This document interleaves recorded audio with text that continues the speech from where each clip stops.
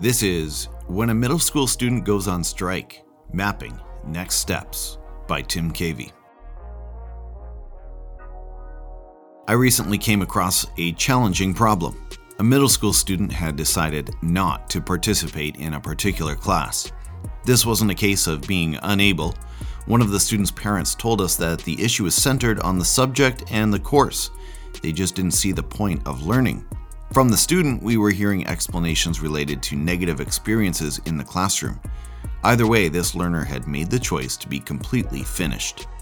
Still early in my administrative journey, this was a new challenge. Our middle school schedule structure didn't give us many options to pull students from classes, and we certainly can't start offering unsupervised spare blocks to middle schoolers who are so inclined. The student needed to remain in the class, but a student on strike represents a challenging problem for any teacher.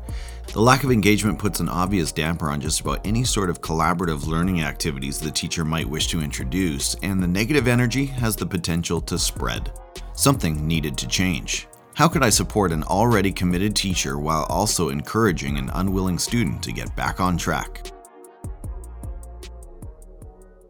Creating an agenda for a mediation. I knew that if we were to improve this teacher-student relationship and get learning back on track, this student would need to feel fully heard by the teacher, and the teacher would need to feel heard by the student. A meeting seemed like a logical next step. But I wanted to approach this very carefully. I wanted to think about ways to allow the student to feel heard without creating a slam session against the teacher. And I wanted to allow the teacher to feel heard by the student without them feeling collectively dumped on. So I worked with my principal to craft a professional first, a mediation agenda. The agenda for our mediation session.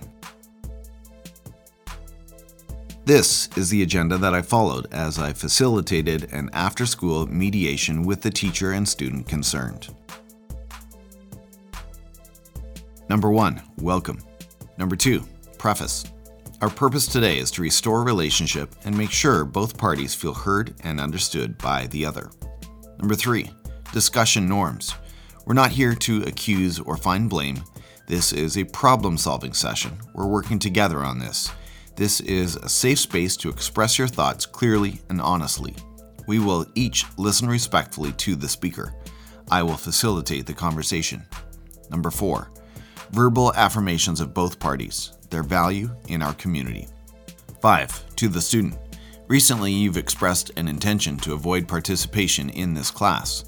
Please share your reasoning for this and any concerns you might have.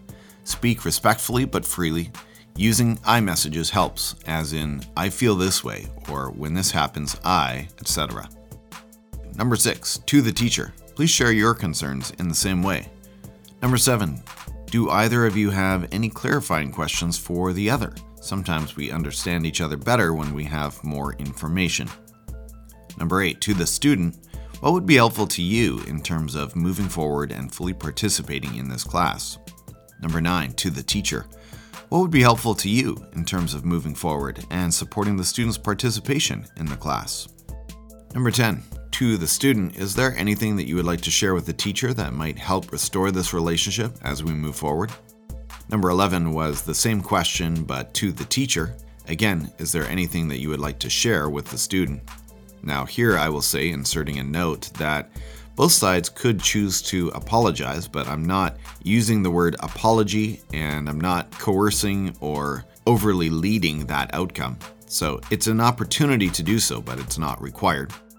Number 12, to the student, as we seek to move forward in your learning journey, what are you willing to commit to doing on your part to ensure that learning can take place successfully? And then number 13 is the same question to the teacher. What are you willing to commit to doing on your part? Number 14, close with another affirmation of both teacher and student. So just like we did early in the agenda, we want to express how much we appreciate and value each one and what they bring to our community. And number 15, thank both people for attending this mediation session. Check the mic and make sure it sounds right, boys. A couple of notes. It's important to note that I shared this agenda with the teacher before our mediation session with the student.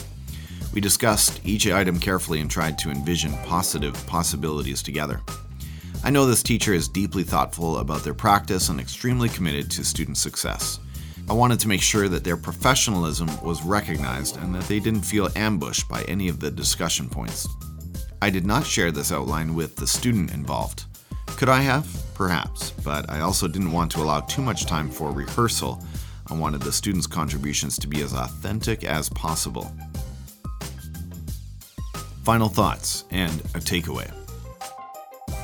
No clouds parted and no angels sang when this meeting concluded, but I felt good about the ground covered.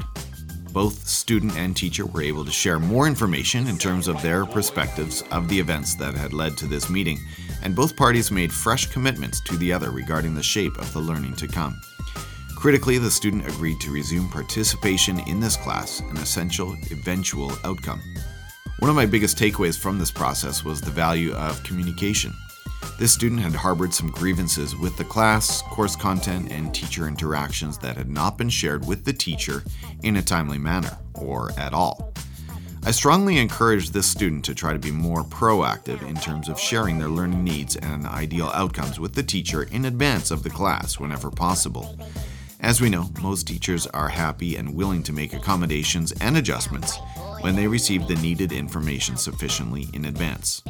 If you're reading this or listening to this as an educator who has experienced something similar, I welcome your feedback, suggestions, and critique. My name is Tim Cavey, and I'm proud to contribute to the education conversation through the Teachers on Fire podcast. If you enjoyed this episode, please tag me with your feedback at Teachers on Fire on your favorite social media platform. Thanks again for listening to this Spark episode. In these challenging times, take care, share an encouraging message to lift up a colleague, and keep that fire for learning burning bright.